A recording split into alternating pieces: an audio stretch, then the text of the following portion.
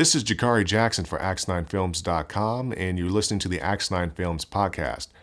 Our mission is to share the unique stories of how believers encounter Christ, and each week, my wife April or myself will do just that with a series of interviews. In addition to the audio version that you can get here, if you go to our YouTube page, Acts 9 Films, that's Acts, A-C-T-S, the number 9 Films, you can receive the video versions as well. This is our first episode, and the first guest we have for you is Minister Lanny Rayner. He's a prolific teacher of discipleship in Tulsa, Oklahoma, and in his interview, you're going to hear him discuss how he first came to Christ, also his youthful days, which, as he put them, went up in smoke because of his drug addiction, about the death of his daughter, and how he still processes that to this day. This is a very powerful interview, and I definitely recommend it for those dealing with grief or loss, and we'll get to that in just one moment. But if you're interested in Acts 9 Films and the other projects we have going on, you can stay to the end of the episode where we'll go over some of those in more detail. You can also go to the description below and see the appropriate links. But for right now, here's the interview.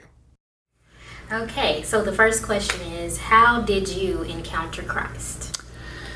Well, gosh, it goes back. I was raised in a church, right? So little Southern Baptist church in small town Oklahoma in the 50s. And so I came up with that and received Christ when I was probably about 9. But I really count my conversion, if you will, March 26, 1985.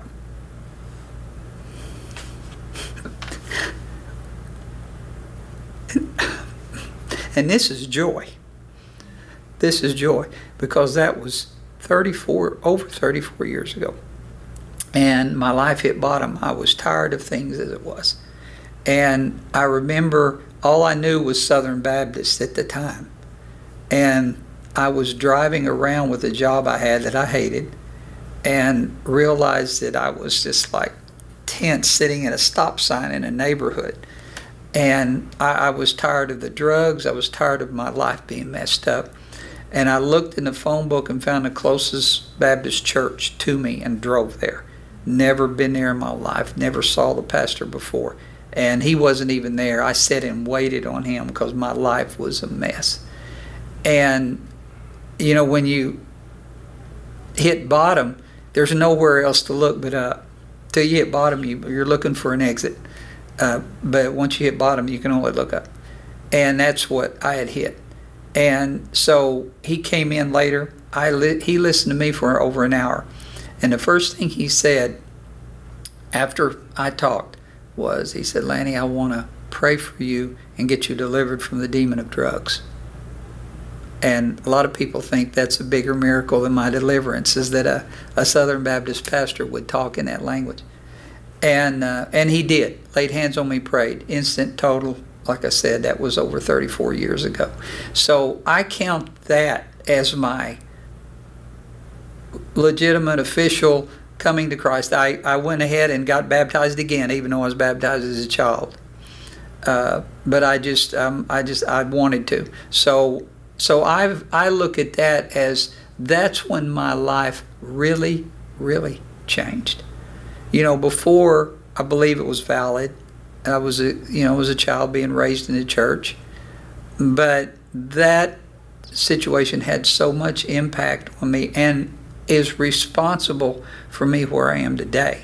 That was the turning point, because that was in March. Well, in Christmas Eve of that same year, that pastor called me into his office because those were some financially deficient years, to say the least.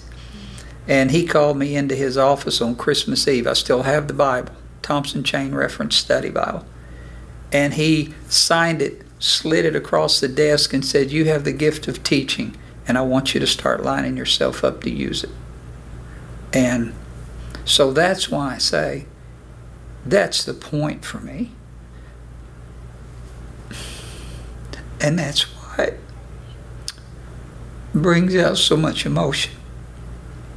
Is because I know what I was before. The drugs, I knew all that. And that was where it changed totally and sent me up to the direction that I'm still walking out now. And could you elaborate on your teaching Because we know you're very active, but to the viewer, what is your teaching and how did you grow in that? Well, like I said, Brother Phil, it's what he wanted to be called, not pastor, you call him Brother Phil, told me that. And so I began to work first with the children and quickly found out that was not my spot. I love children, but that wasn't me. And there was an older gentleman, older than me at the time, because like I said, this was 34 years ago. And he was working with young adults. Well, he was unhappy. And we got to talking and wound up, it's like we switched places. And I found home, he found home. And so I began to teach just the Bible studies, just what we call Sunday school in those churches. And there's been of course, better be a lot of growth over the years. But one of the first things I had to develop was I thought I had to have all the answers, or I wasn't a teacher if I didn't have all the answers. And that concept is miserable. It's hell, really. It is, because I don't have. That's why now when I teach, the first thing I tell you, don't expect me to have all the answers, because I don't. But we'll try to find them together. And so that put me on the path of developing. And the biggest area of development, the largest condensed area of development came and when I was at Greenwood Christian Center. And at first I wasn't a teacher there, because I came in and I believe you're to serve wherever you are. So I served wherever I was needed. And eventually I got the opportunity to teach. And I've said it publicly before, and I'll say it again, that Pastor Gary McIntosh gave me the freedom for me to develop my style. I didn't know that you did such a thing. That's what was happening, and I didn't know it was happening. But he gave me the freedom to do that. And I'm convinced, beyond a shadow of a doubt, that most pastors would not have allowed me to develop the way that I did. I remember Pastor Gary used to say before an encounter when I'd get up and speak, and he said, well, I don't know what Lanny's going to do, but just be ready. I had that kind of freedom, and I'm eternally thankful for that, because those years of doing encounters and in teaching classes there helped me to develop. And that's why I loved it whenever they said, originally when they would do the discipleship classes, each 12 weeks they would change teachers. Well, when I started, Pastor Debbie asked me to help her. It was, we want to keep the same teachers with the class all the way through. And that's a dream come true for a teacher. Because number one is you get to develop more quickly because you're doing it every week for almost a year. And number two is you get to see the fruit of the effort, because you get to see the people get it, start to change, start to apply it. And that is a tremendous amount of encouragement for someone who loves to teach. And I tell people, just so they'll know, I've never been in any Bible college. I've never been to any college or training. The only criteria, the only justification I have to be able to do what I do is the Holy Spirit and His spiritual gift. That's it. I have nothing else. So I tell people, if you're looking for some kind of credential on paper, I don't have it. But the development that got me to where I am today was that at Greenwood Christian Center, those years that I was there, and that teaching over and over and over again, week after week, for months and months at a time, allows you to develop much more quickly than like our encounters. Even though we did 4 a year, you're talking every 3 months you would teach. But that classroom weekly was just so valuable to me. Okay. So the next question, we know you suffered the loss of your lovely daughter, but yet you still believe even after that. We just want to know, can you tell us about the death of your daughter and how it affected your faith, if it did, and how did you overcome it? Yeah,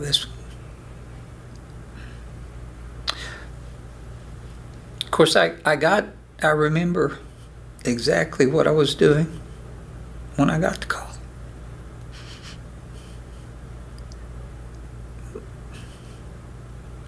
I remember the day. It's the one that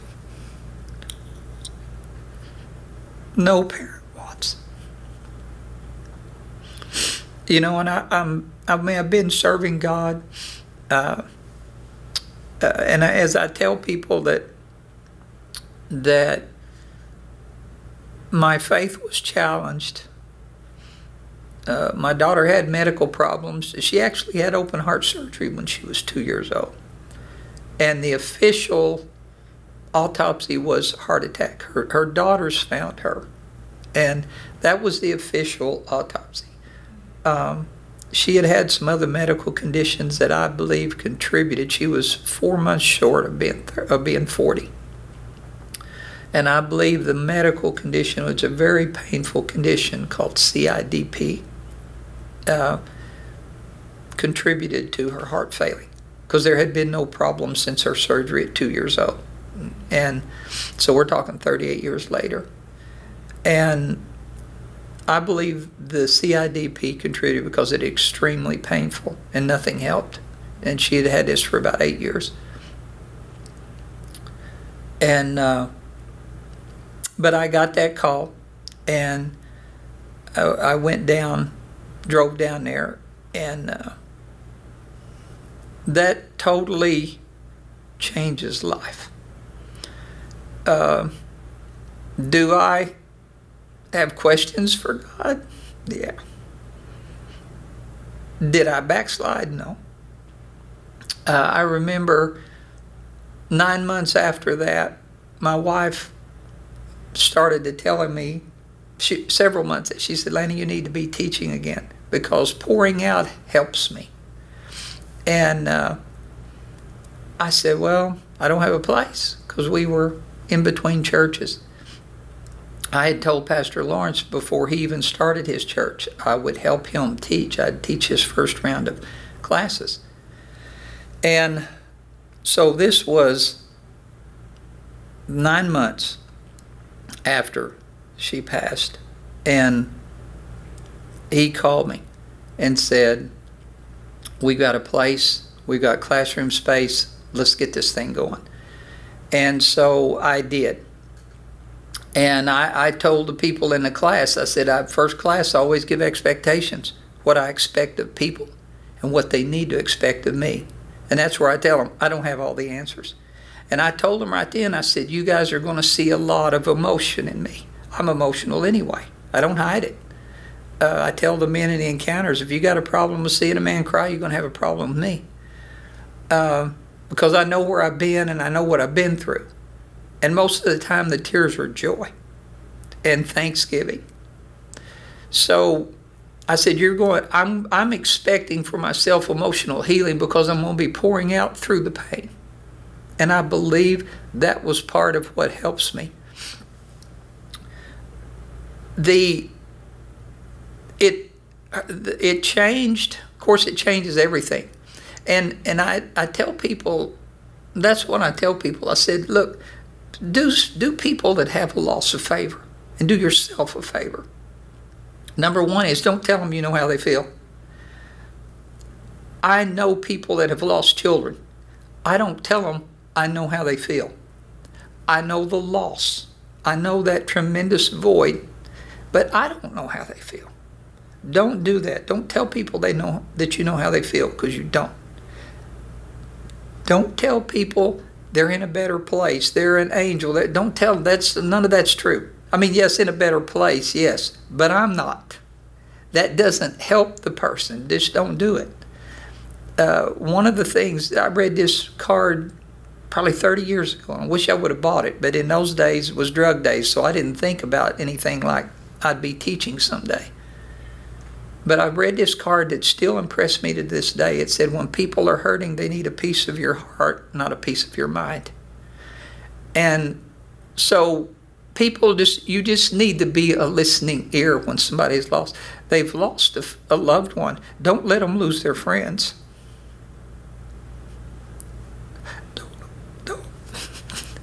Don't avoid them. Just be there for them to pour out.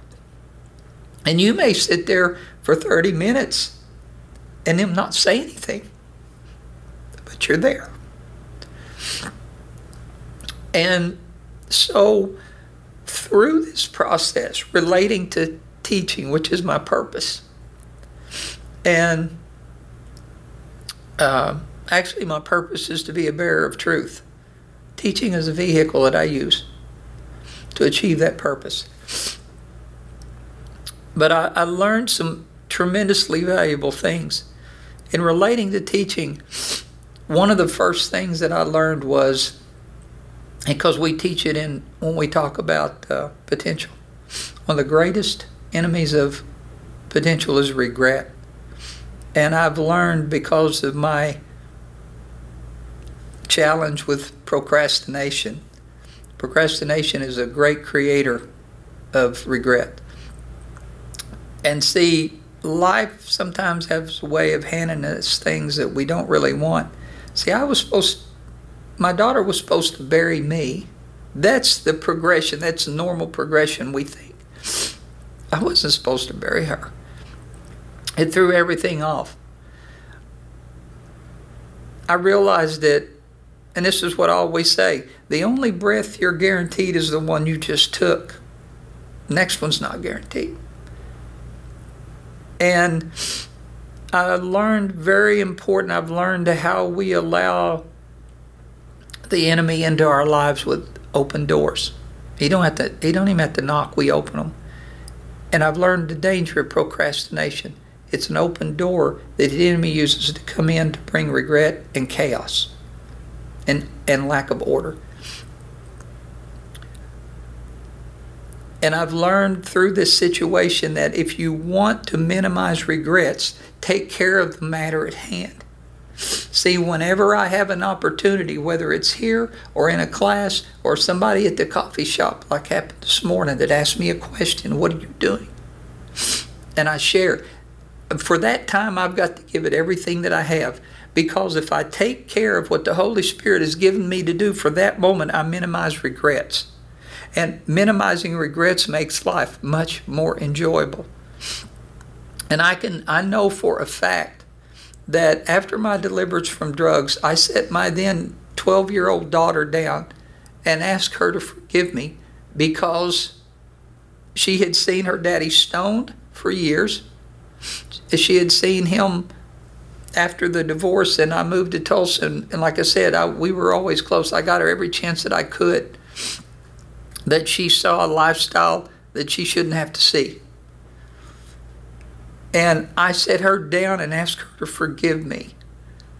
And to the day she died, and even now, I'm still walking this thing out. And I know that if I had not taken care of that matter at that time, and she had died and I had never asked her to forgive me, that it would be probably nearly unbearable for me, knowing that she went to her grave and her dad never set things right, never told her, this is not what you're supposed to see in a man. So I've learned, take care of what the Holy Spirit's given you at the time, because I may not be here next class. You may not be here next class. And that is one of the many valuable things that I have learned through this process. And I've learned from this process is that there's a phrase that I read, and it's so true. We get through, we don't get over. People, some people can't talk about their loss of a child. And I have no criticism of that. For me, if I can use it to help somebody get through, I will do it. And also there are things that I teach and I'll make statements. And I know that whenever I can qualify my right to make the statement I'm making by letting you know what I went through. Yeah, I could make a strong statement and, well, what right do you have to say that? I've been through it. That's the right that I have. And so I will let you know that's why. I don't want sympathy. I'll take your compassion, but I don't feel sorry for me. It has created a passion in me. See, my daughter never truly understood her value.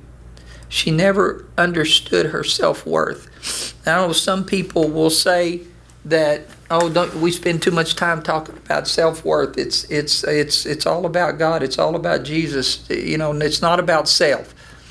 Okay, there's a balance with that. The Bible says we're fearfully and wonderfully made.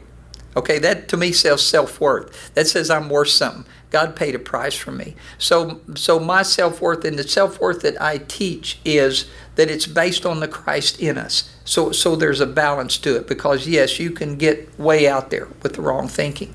She never understood hers. And I know for a fact I started in the late 90s trying to get her to understand it, because I have some artwork that I did for her. And the statements I made in calligraphy and framed and gave to her, I was starting to try to get her to understand her potential. She never really understood it. And so part of what helps me get through the loss is that I had two options as far as I'm concerned. I really only had one option. I had two choices. And that was, I could either let it make me a victim, and here I am almost 7 years later. I could be woe is me still. People would still be patting me on the back and saying, oh, poor Lanny, his daughter died, messed him up. And that would be valid. That would be true.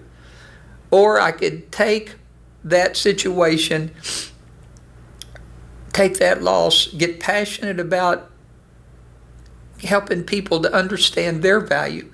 And every time that I see it in class, I share something and someone changes the way they're thinking, it removes some of the burden, because I'm trying to get people to understand, please don't live your life like my daughter did. Please don't do that. And so it releases some of the burden that I have. So I've taken that created a passion that drives me. That yes, I taught before and I loved doing it before. And I remember the person that I count on the most to tell me the truth when I'm teaching is CO, my wife. And like I said, when I started teaching the classes for Going Hard for Christ, she, because we're members at another church, she came by about after I had been going 4 or 5 weeks, and came by and sat in on the class. So when I got home about an hour later, I asked her what you think, because I know she will be straight with me. She said, well, I always enjoyed it before, but she said, you're different. And she said, I know it's because of Angelique. So that confirmed in me that I had taken the weight, the loss, and converted that into a passion to be the driving force to try to help somebody understand their value. And that helps me handle not having my girl. Because sometimes people mention it, and this happens, and they immediately apologize. And I tell them, don't, because this is always there. It's always just below the surface. And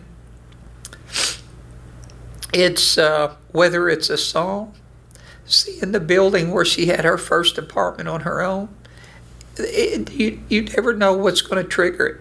It just comes, and it just explodes. So I don't want people to feel sorry. I don't want them to apologize when they ask.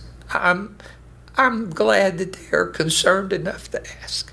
And so that's how I handle the loss. And I remember at the end of the first round of classes that I taught, Pastor Lawrence asked me if I wanted to speak on Wednesday night. And I did, and I knew what the message was supposed to be, and I didn't want to give it.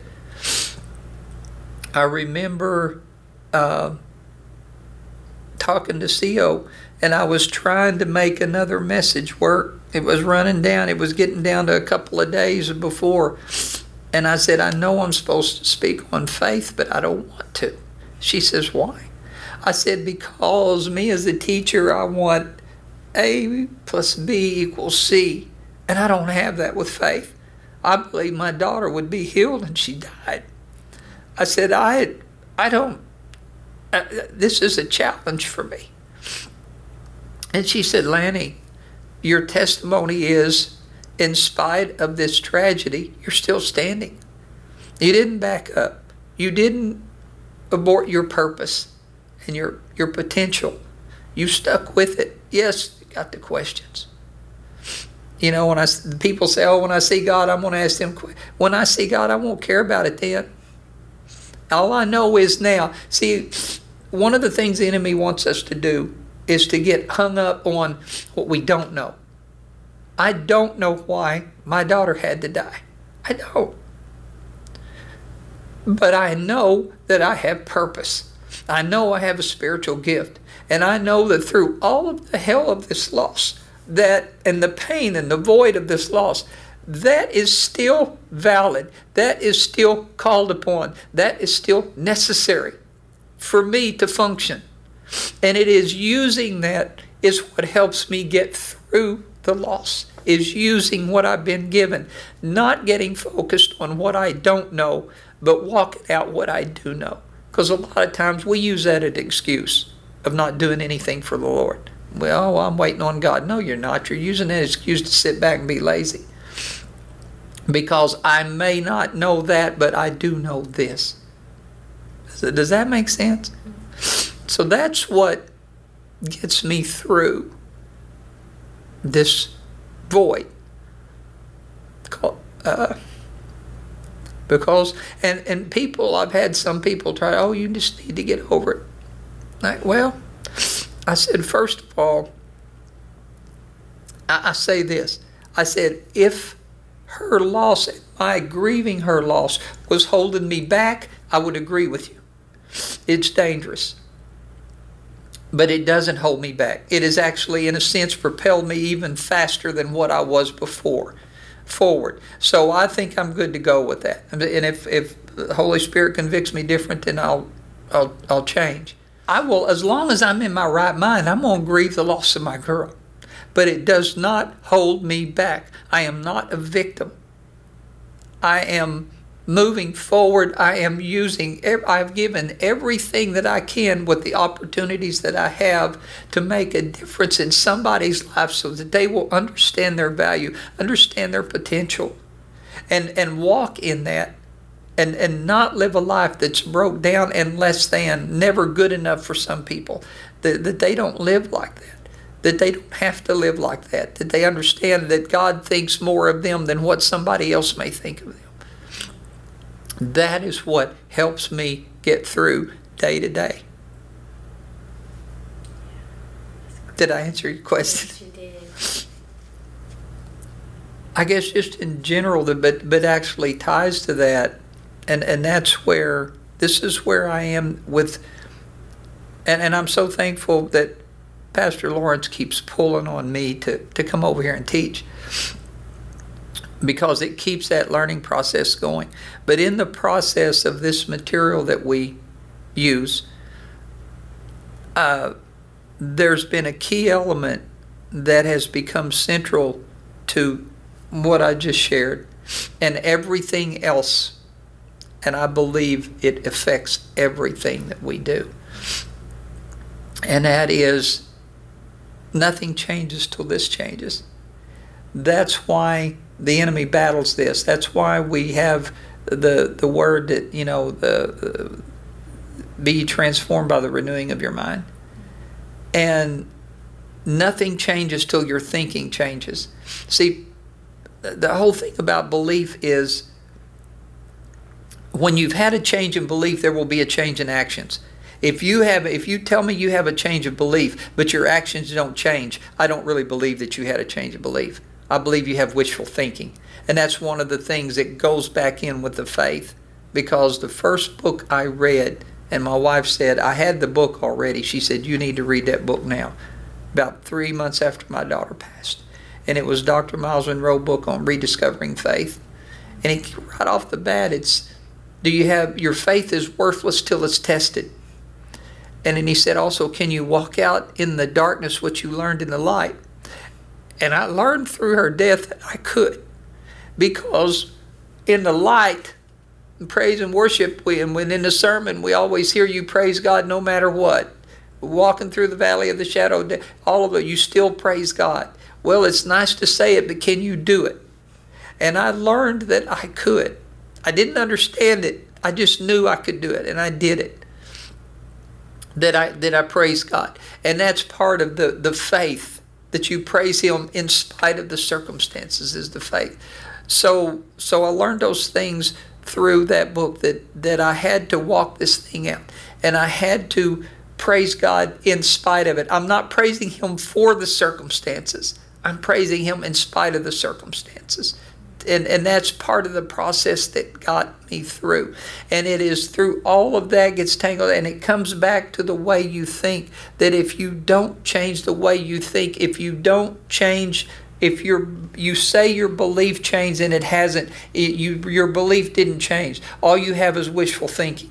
You want it to change. You don't know how you want it to change. And that's all God wants us to do, is to say, look, Lord, I don't understand this.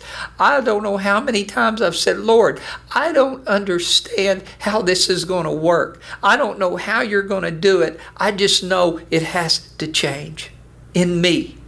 I don't know how you're going to walk me through this. Just please do it. And He does. And sometimes I still don't know after it's done how He did it. But it's a change of mind. So this process that we have to, that we're the soul, the spirit, the body, all of those things working together. But it's the mind. Until we get this mind changed, until I get this thing settled, that Lanny, to be different, you have to do this. And we say that we can't be holy, we can't be perfect because we're only human. Well, that's not what the Word says. I see, I'm at that point in my life. I just turned 66. And I'm at the point of, I am in the fourth quarter of life. And I don't have time to waste. I never did, but we think we do when we're younger. I don't have time to waste. And so my thinking has shifted so that I'm looking at this thing like, Lord, we got to get this right. And CO and other people have said, Lanny, are you questioning God? And I said, no, I'm questioning our understanding and interpretation of God. I'm questioning our interpretation of the Word, because the Word says that that we have been given everything we need to live a holy and godly life. But yet we turn around and say, I can't do that because I'm not perfect. Then somebody's lying. And I don't think it's the Word. And I don't think we're intentionally lying, but we are not understanding what the Word says, because this hasn't changed.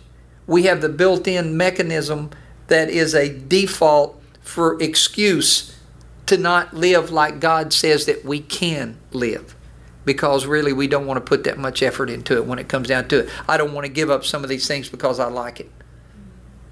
And so in the last year, and it actually changed, it actually became more ingrained and more important to me, more critical to me, when I taught The Missing Ingredient.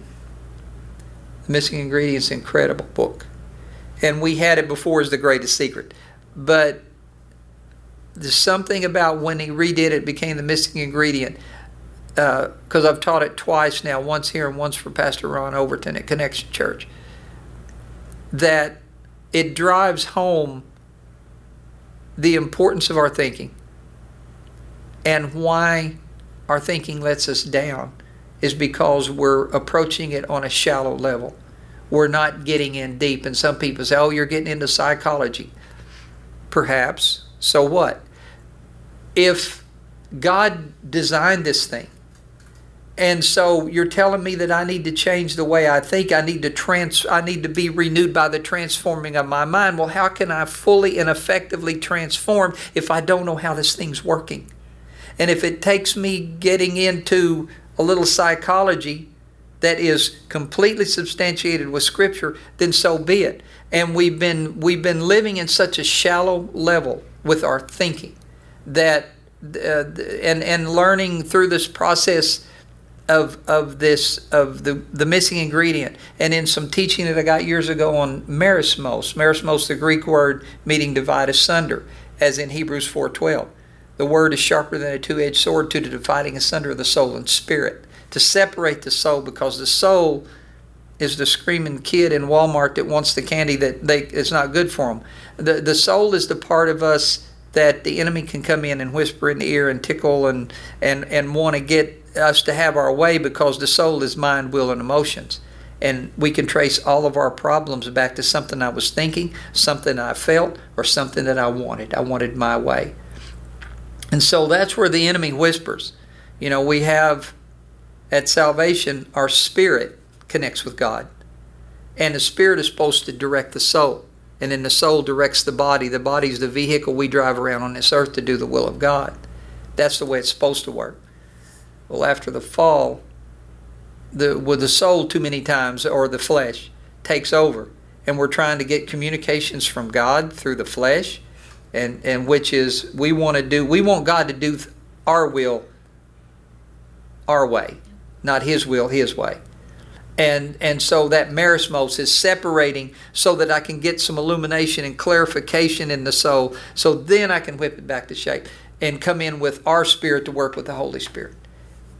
And all of this has to do with the mind, has to do with my will, because with the will then you run into two key words that define, as far as I'm concerned, because I have to break things down simple to where I can understand it and teach it.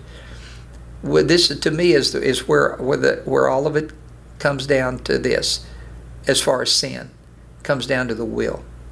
Because my will, most of the time, is going to be disobedient to God's will. And so we come down to the two things that define all of the sin: obedience or disobedience. And the things that I want. Well, until that heart, that mind, the will, the emotions, until that is regenerated through the Word, which that's dividing asunder, then it's going to want its way. It's going to kick, scream, cry. It's going to want its way. We use the Word to get it aside. Get this thing in order so that we can do this thing together that we're supposed to be doing. I can't fulfill my purpose if I'm living in my will and what I want. And I could even break it down very practically and simply with nutrition. Nutrition is deeply spiritual, because if I'm called to the nations, but physically I'm so out of shape I can't walk 4 blocks without losing my breath, how can I go to a third world country and be in a place to where I don't have the air conditioning, the heating, the fine cars, all that stuff that I've got to walk, I've got to work hard? How can I be if I'm not in shape? Don't tell me nutrition isn't spiritual. And so even with physically, my will is I want that cheesecake. I want that piece of dessert. I want sugar every day. But the truth of the matter is, to him that knows to do it right and doesn't do it, to him it is sin. With me, I have to watch the sugar, because it gets to me physically. It messes with me physically and can take me into diabetes if I don't control it. And so then I see just a practical application of, if I get my will, then I'm going to destroy the potential that I have. I'm going to destroy my ability to walk out the things of God. That's disobedience to the purpose that God has put in my life. That's a simple, practical explanation of this thing about how dangerous our will is with it unregenerated. Because once we get it generated, God will give us the desires of our heart, but yet the Word says the heart is exceedingly wicked. It is both of those things. The problem is who's the sinner?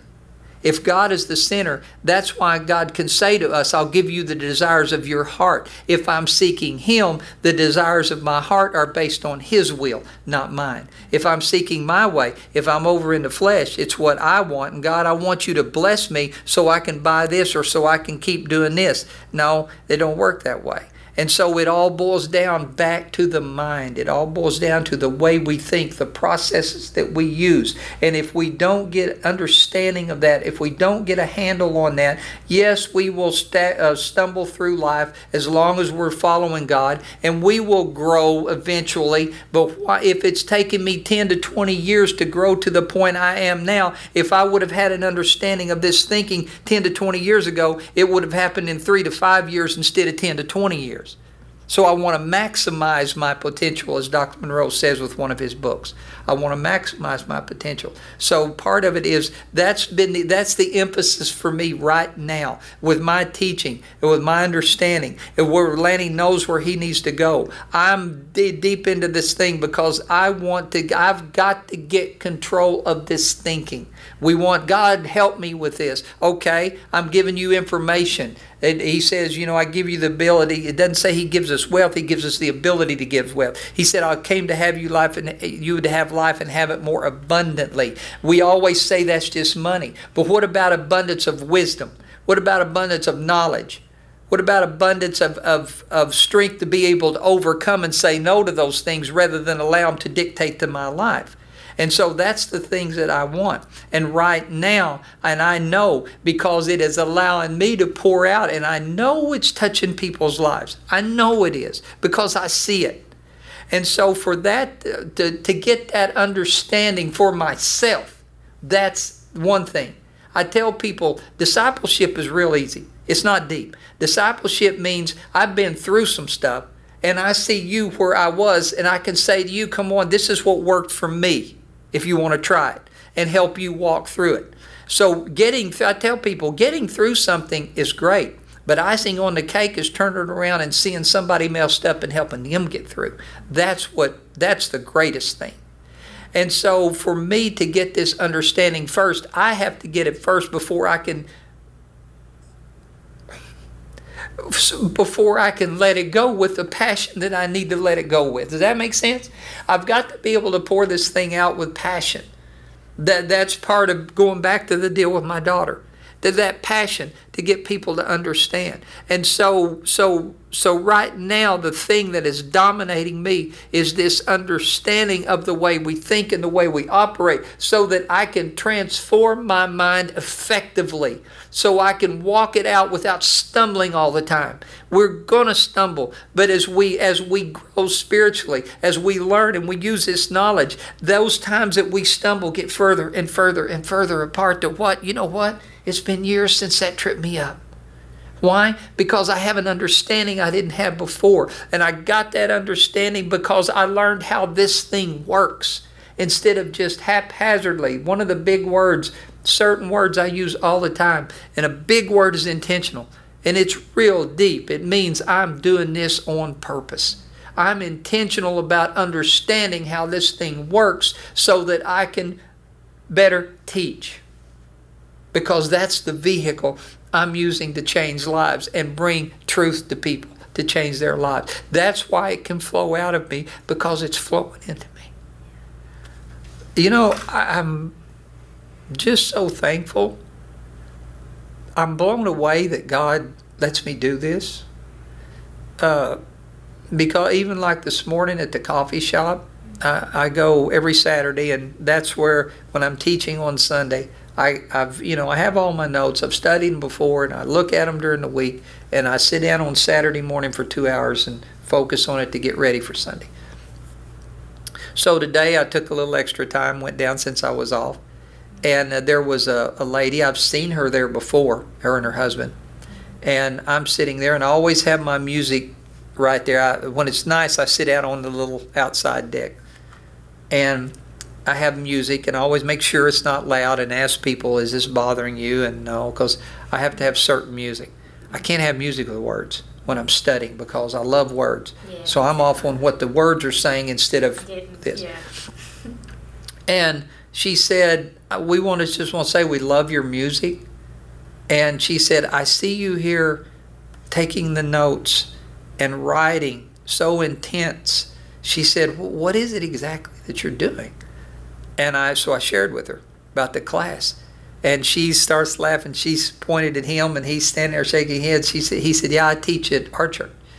And so we began to share notes, and they gave me a tip for a book that I'm going to go see if Barnes & Noble's got on prayer. And I was sharing with them about the Marysmos and the drawing, the design thing that I did that has all the information. I had copies. I gave them a copy, and they said, "Oh, can we copy this?" He said, "I'd like to use this for a teaching." And I said, "Go ahead." And so all of that just to say that just because, and this, I bring up these points with people to make the point, people are watching. You may not know it. People are watching. I'm just there focused on what I'm doing, and someone that's seen me there week after week finally says, "What are you doing?" I had one young lady that Pastor Ron said they'll let you come to the first class, but after that you need to be a member. Never saw the girl before in my life, young lady. I was sitting there at the coffee shop. It's cold weather, so I was inside at a big table they have in their new shop. And I'm sitting at one end, like 10 people can sit at the table. Well, I'm the only one there. And I'm focused. I have my inside, I do the earplugs. I don't do the music. And I'm sitting there, and I realize somebody's standing here, and I look up, a young lady, probably in her early to mid-20s, and she says, "Do you mind if I sit at the other end of the table?" And I'm sitting there and looked at her blank face, and I said, "Oh no, I need all this space." And she just starts laughing and goes ahead and sits down. So I just keep doing what I'm doing. And so I give myself a couple hours. So I'm like, okay, got to get back to life here. I start putting everything away, and so I stood up, and she said, "Hey, can I ask you a question?" I said, "Sure." She said, "I noticed your books." I'll get up and go get my refill and that sort of thing, use the bathroom now. She says, "I noticed your books, and the subjects interest me. What are you doing?" So I shared with her. And I know that I can talk too much, so I try to keep it brief and moved on. Well, she kept, as I would start to move, she'd ask another question. So I wound up sharing with her about the classes, where I'm teaching, what the subjects are. And she said, "This really fascinates me. I'd like to sit in on the class if I could." And I said, "Well," and she sat in on half the classes on the missing ingredient for Pastor Ron on Tuesday nights. That was the schedule that fit her. And I talked to him. He said, yes, she can come for that. So she came. She was usually one of the first ones there. She came right down front, sit in the front of it, and just soaked it in. And I tell people, I said, that proves people are watching. And she gave me her number and said, I said, well, when I start teaching it again, would you want to know so you could get the whole thing? And she said, yeah. So I'll send her a message saying that we're going to start in October, but it's Sunday morning. I don't know if it'll work for her. But anyway, my point is people are watching. And so the discipleship thing will fall in your lap if you're walking it out. And she came and she was just every week she said this material is great. She went and bought the book. She bought the book before she even showed up for class. And just because I'm fulfilling what God has given me to do, and I'm no better than anyone else. I'm no more important or better than anybody. Anybody can do whatever God's given you to do. If you're faithful to do it, God's going to orchestrate people into your life that you're going to be able to help. And so people are watching us, whether we're doing the things of God or not doing the things of God. People are watching us. And I'm just amazed that God will do this. Like I said, I've never been to Bible seminary, college, any of that stuff, Bible classes, nothing other than in churches, just being in classes. And I'm blown away that I get to do this. I'm like, Lord, thank you. Because there is, people, I hear so much, you've heard over the years, people, and even still people talk about the meaning of life. What's the meaning of life? Well, I can tell you one thing, walking in purpose as far as I'm concerned is the meaning of life. I cannot separate purpose from spiritual gifts. I believe they are so intertwined you can't separate them. And if you want the meaning of life, find out what your purpose is. Then find out what it is, and then spend the rest of your life giving it away. Because your purpose, just like your spiritual gift, is for other people, not you. And I'm just blown away. God will, my deliverance from drugs, I spent 10 years of my life getting stoned. All the time. From the time I woke up to the time I went to bed, stoned. And I say, boy, I would love to have those good, healthy years back now, because they literally went up in smoke.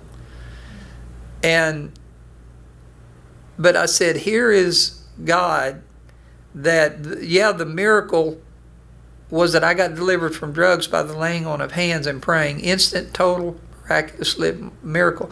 March 26, 1985. And what does God do? He gives me a spiritual gift that requires this thing. It's got to function. No margin for error here. That just blows me away. It just absolutely blows me away. And I keep trying to encourage people. You have a gift. It may not be this. You are a teacher. Everybody's a teacher. You're preaching the gospel according to you. The way you live. You're preaching the gospel according to you. That's what you're doing. There's a quote I saw years and years ago, probably 25 years ago. It said, you are the only Bible that some people will ever read.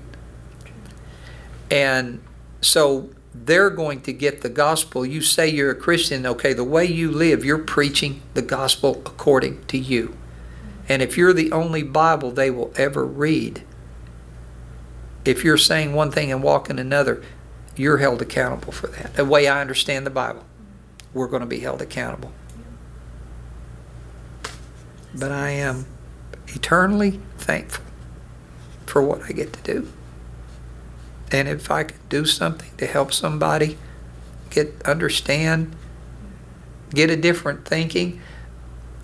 See, I can't think of anything like losing a child. I've known people that did, and I always thought, I don't know how they get through. Other than faith, I don't know how you get through.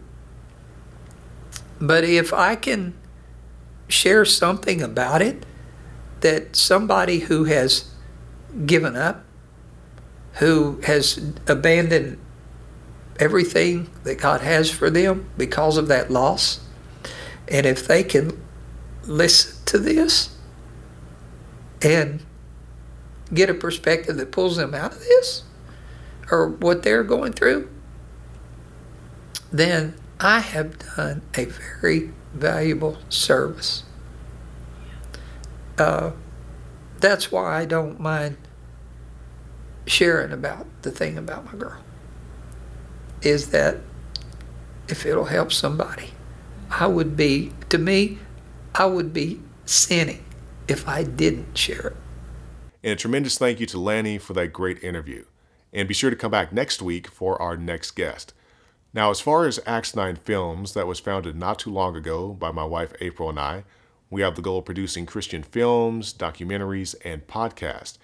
And in addition to the documentary series that you're currently listening to, and you can also find on our YouTube page, Acts 9 Films, we are producing feature films. Our first feature is a documentary. It is complete. We completed it just a few months ago.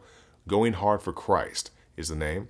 It's about Pastor Lawrence Peoples, how he overcame drugs, poverty, prison, gangs, and any number of other circumstances to become the pastor of a discipleship-heavy church.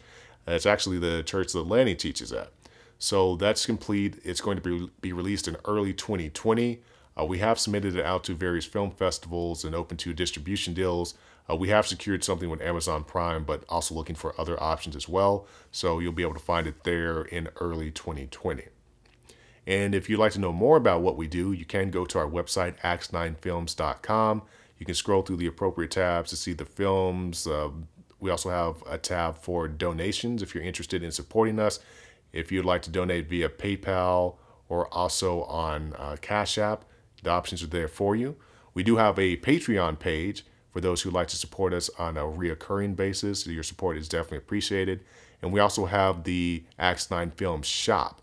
There you can see the great gear that we have available. We have t-shirts and hoodies, And of course, as our features become available, you'll be able to purchase those there as well.